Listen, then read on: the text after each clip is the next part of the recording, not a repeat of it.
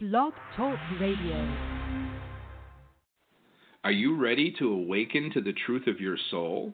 Welcome to today's episode of the Nadia Khalil Morning Show with your host, Nadia Khalil. Good morning, everybody, and welcome to today's show. Today is December 5th. It is a Thursday. It has been a busy week. I couldn't even remember what day it was this morning when I woke up. I woke up and I'm like, okay, wait, is it Saturday? No, Saturday's not today. No, wait, what day is today? And I honestly couldn't figure it out for a minute. So it was pretty funny. I haven't had that, but it's been a busy week. So we're going to get on with Dream Theme Thursday. We have a couple of dreams, and I keep getting these dreams from Chris Kipwood. And they're interesting because he's facing life in a different realm. He's facing it sober now. And so all these cleanup dreams keep coming his way. And I find them fascinating because they try to do two or three things every time we get to read one. And I have one today, and he says, "Hi, Nadia, hug. I had a dream that someone pushed an old man, and he fell and hurt himself." Okay, that someone, not him. Okay, that someone pushed an old man, and he fell and hurt himself. Then I got very angry and was shouting out, "Who pushed this man?" Then the dream changed. I was looking at a baby, and she was eating a chocolate biscuit. And I said, "Would you like a biscuit?" And then an angel put its head over the baby and started to drop tears on the baby's face. And I said, no, don't make the baby cry. Then I was having a really long chat with you. And then you said, "Put your bare foot into this gel." So I put my foot into the gel, and it molded into a stiletto shoe. And I offered the shoe to you. That's it. Thank you. So here you have these three instances of helping or sharing the best part of you. It's like you're turning your world around from being helped to being a helper, where you want to help other people. We have these dreams because I had one last night, and I only remember like a couple of glimpses of it. And I can't remember the whole thing, but it also is of a woman who is fighting for sobriety right now. Beautiful woman, good to people around her when she's not drinking, but when she is, she's really, really awful. And now she's trying to help other people stay off. So, that's part of the healing, right? So I'm watching this brain, forget who the brain belongs to, how when we heal ourselves or begin to heal, it's like, you're never really completely done, right? We're here to face things. And then once we face them, we grow through them, and then we usually give back. It's a progression, and we don't even feel it happening, but it does happen to us.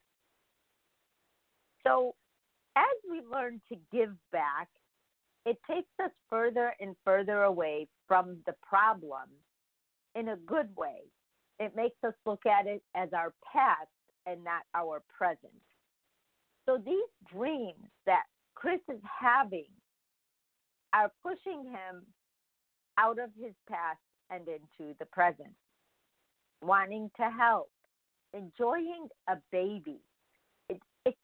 It's interesting that it's a baby, because no matter what anybody says about babies, because they're little, they are a lot of work. You cannot imagine how much work it takes to have a baby. You do everything for them. You feed them, you change them, you clean them, you sit with them, you play with them, you teach them. And when they're a baby, we are hyper-focused on teaching. So the fact that you were able to see a baby and want to care for a baby tells you that you are ready to take on something that's going to need a lot of you to do. I remember when I had my kids, especially my firstborn, and I thought to myself after a while of it, I said, wow, this is all I have to do. Because it was all I actually could do. But I had to bring myself to the present moment, because if you don't, it's a very overwhelming place to be. Because you don't realize everything that you have to cut out of your life in the beginning to build another human being's life for a future that they can stand and that you can stand in and grow towards. And when that reality hits us, we're all in. Unless there's something really wrong, we're all in. So, all that being said, even just meeting me in your dream, the fact that I saw Christ, I don't talk about enough. And as we're rolling all this work out, I still don't talk about it in the beginning, because we're rolling it out to people who know me right now. But also, we are going to roll it out to people who don't. And when we do, we will introduce, in a greater sense, the Christ factor. I did 3 different master classes. It took me many dreams, like the one Chris has, of being able to come out and give back once I've learned what I learned. And I have been giving it back in real time. So for Chris to be able to face me in his dream, because by now a lot of people have told me they dreamt I was in their dream. And some people are angered, like, well, why were you in my dream? And I'm like, well, you're asking me? But over time, I started to know why. And it was because the person, that soul, has all their tools in line to face themselves. And it's funny that he dreamed that we put a mold into the foot and it made a shoe that he offered to me, because he's telling me, even if you walk away, I will be okay. And this dream I was supposed to read last week, but I'm so glad that I did not, because the Christ factor, the one thing, and I've been around and looking, all that's been shared with you, every time I open my mouth or write something, Christ is talking to us, not just to me, but to us.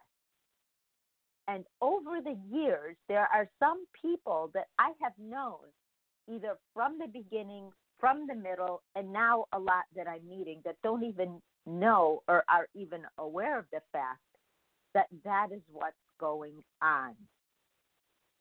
Yet, in our dreams, even in our dreams, we are changing. We are growing into a better version of our worst thoughts. That any thought that comes to you that wants to nab at you and take you away, and then I get a dream, and even look at how your dreams, especially the ones who've been sending them in regularly, how they've changed over time. It is not me that's doing that. But what comes through me is what I have towards everybody's soul. And when I can't help, it breaks my heart. And there's someone now in our lives that I can't even find, and I have to try to find her today because she's become MIA yet once again in our family. But I don't need control of others. I know that if this is going on today, it's going on for a reason. It's going on with a purpose behind it. And that purpose, somehow, even if it means you're leaving this earth today, is to bring your soul closer to God. Because when you have that bridge and you can walk across it, deep inside, when push comes to shove, you will know you could do it. Even if it's a silly dream to you, and you think, yeah, well, I always wanted the hot air balloon, and then one day you just find yourself in a hot air balloon.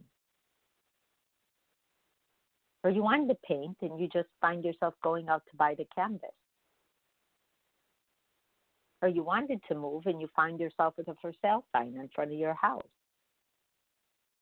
Or you wanted a new job, and you find yourself starting to think and visualize and see without trying. It's not like you have to sit there and hum and make yourself visualize. It becomes a part of your fabric. In our cells, as many cells as we are, if someone took one cell out of you and looked inside of it and looked at all the data from the day you got here, from before you were here, from all of that,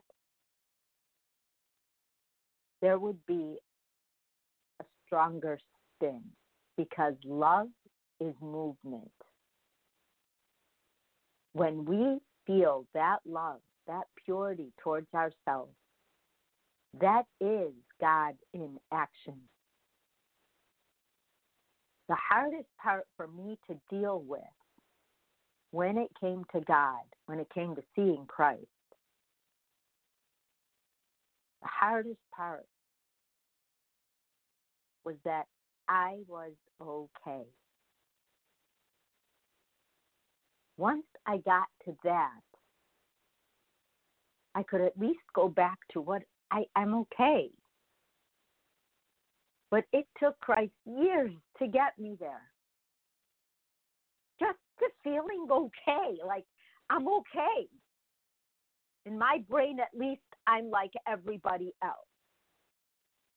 Which was before, all I was shooting for was to be like everybody else.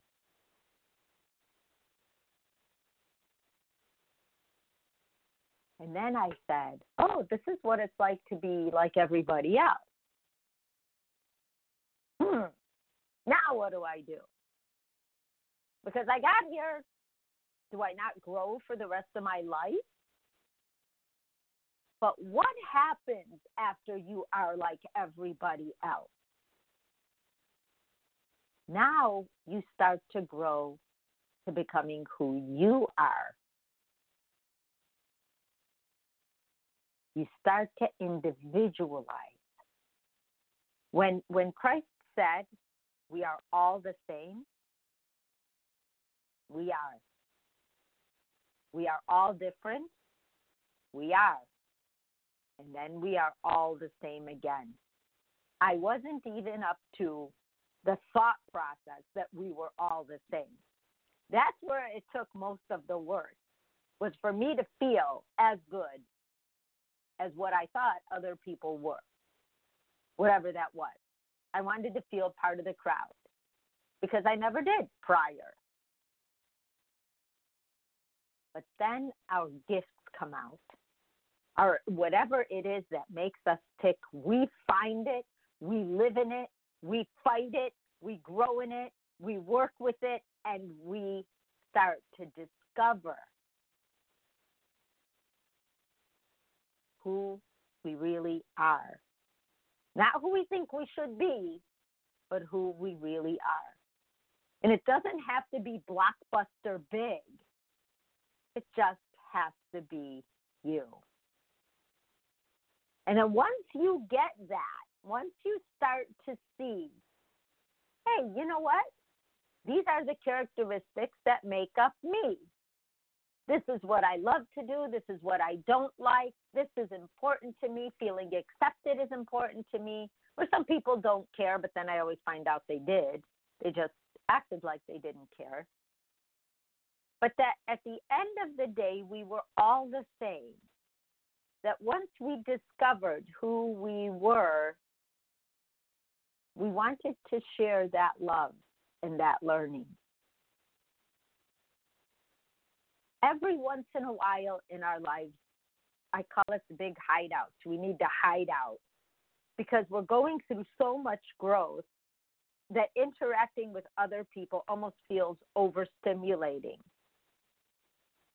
But once we get where we're going, or we learn that lesson, or we start to put our pieces together and they start working, then we start wanting to see people again. It's like an ebb and flow in life.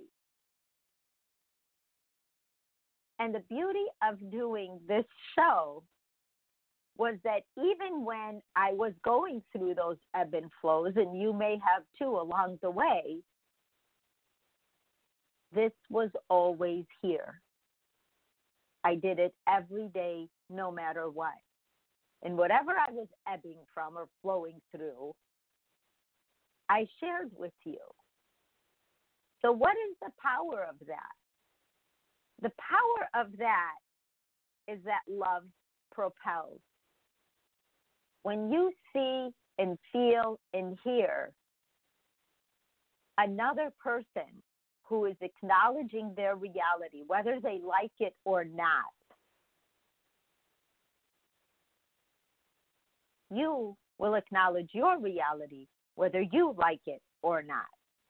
Because you would say things to yourself in your mind, yeah, you know, I'm going to have a bad day, but I'm also going to have a good day.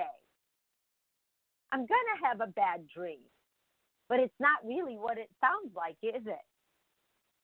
It's my brain taking out the trash. I woke up scared. But I always say, especially to my kids or their friends, when they tell me what goes on in their dreams, and I say, well, it's better outside of you than in you, because it was in you, and it's part of that makeup in your little cells, and it will affect your decisions. The fact that you were ready to release that in your dream tells you you no longer need it. As a result of pushing year after year, because it's been now many years. We're not at 20 yet, but we're going towards 18 at this point. But the beauty of that is that over time, I have become very sensitive to negative. Not scared of it. I can handle it with my eyes closed at this point. But I'm sensitive to it. I don't want it around. If it's even inching towards me and I can see where the person's going and where they want to engage me in a drama of some kind that belongs to them, that's theirs to work out, I just give it right back to them. I do not keep it. I used to accept it because I wanted to change the world by making everybody happy. Because that's what I thought people wanted. When people started fighting me for their happiness, I said, oh, wait a minute. There's no physical way I would have time to do all of that. God, help me.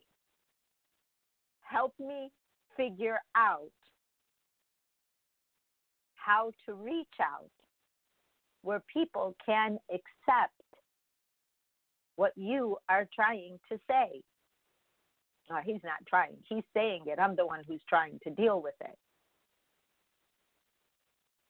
So when I get dreams that sound like they're a silly mosh-podge of things, but yet each situation in the dream is about helping others, I know that no matter what the circumstances are in that human being's world or in their life, that if that's what they're dreaming about,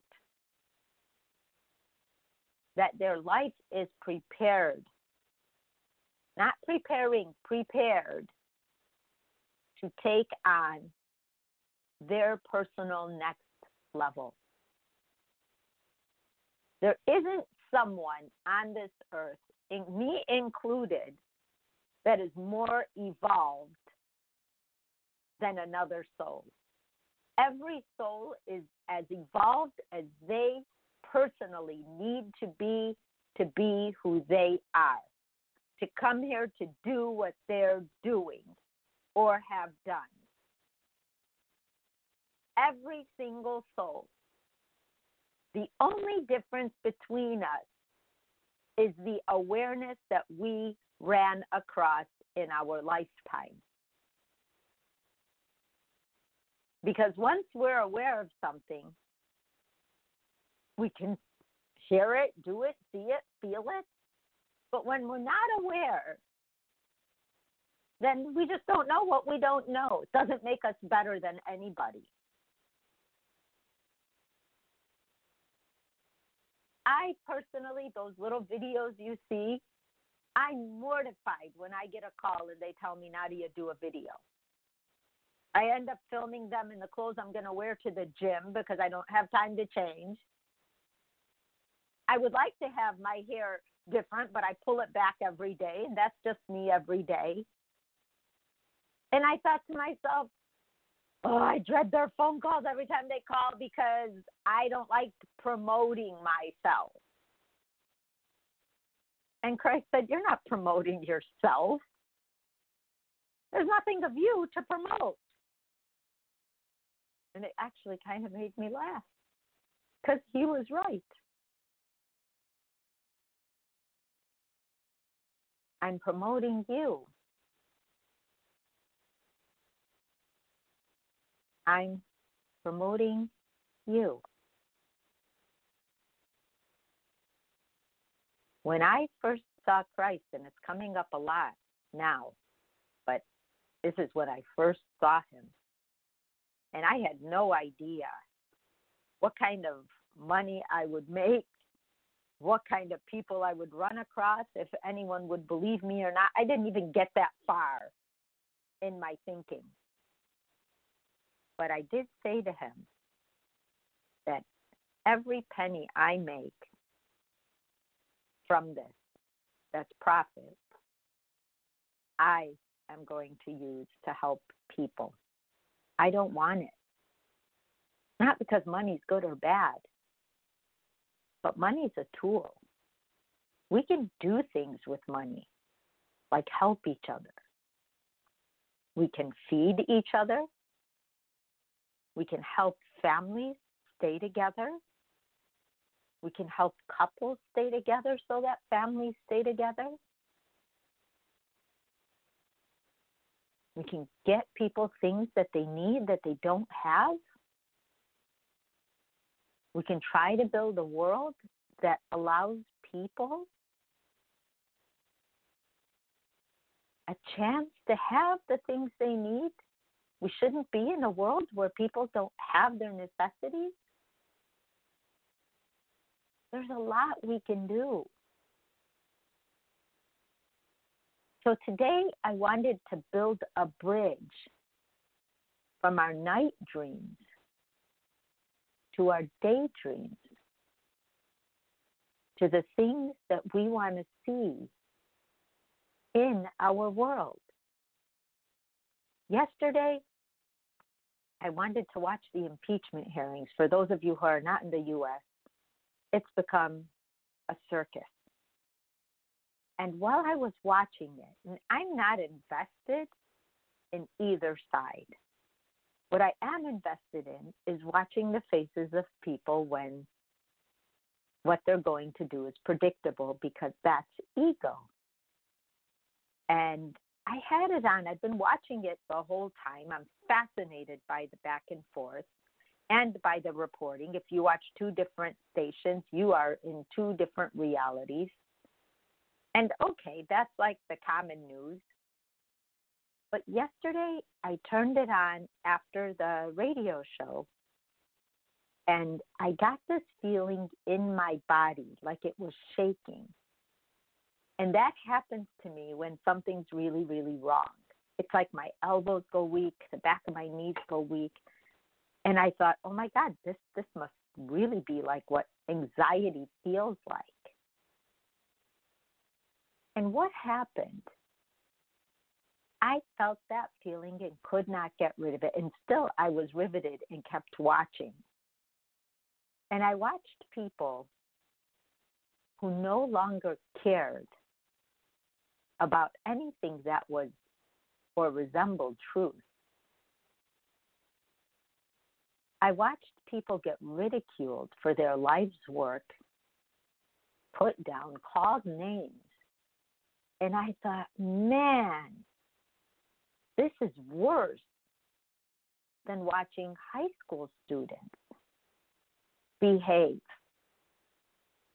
But then I remembered Christ again. The world will be black or white, and it will split in two. We have split in two.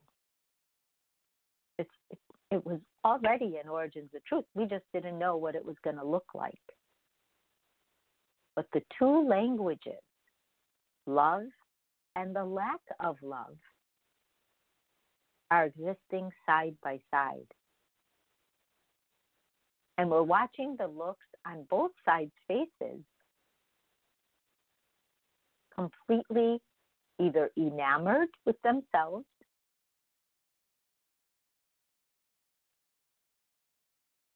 or completely bewildered how the other people cannot see the truth or will not see the truth. But we also know that it is by choice. It is by choice. And that's the fascinating part to me, that it is by choice. And watching the choices that people make and watching the answers that they give,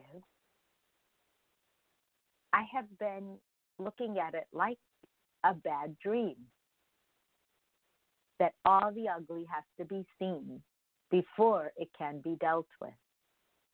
On either side, whatever the intentions are of the participants, doesn't matter who they are right now, they just all look like participants to me, no matter what side they're on. Trying to fight for what's right, whatever anyone thinks that is, has been fascinating. That anxiety set the pace for my whole day. But instead of letting it get me, I said, let me go do something I love to do.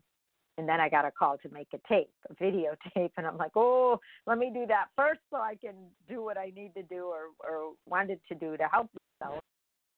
And I went and I started baking.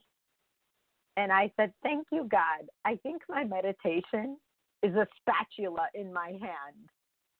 And I made cornbread and I made these keto brownies that were made out of no flour, by the way, with, what was the recipe? Almond butter and monk fruit sugar, which doesn't count as sugar calories in your body.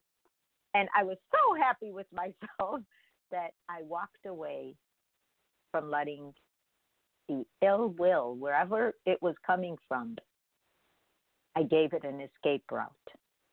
Just like our dreams in our nighttime. I did that with my daytime. So we are so capable that let's take our daydreams and give them life. I think it just told me I have 10 seconds. I love you guys, and I will see you tomorrow. Bye-bye. You have been listening to today's daily dose of the Nadia Khalil Morning Show. To learn more, visit www.nadiakhalil.com.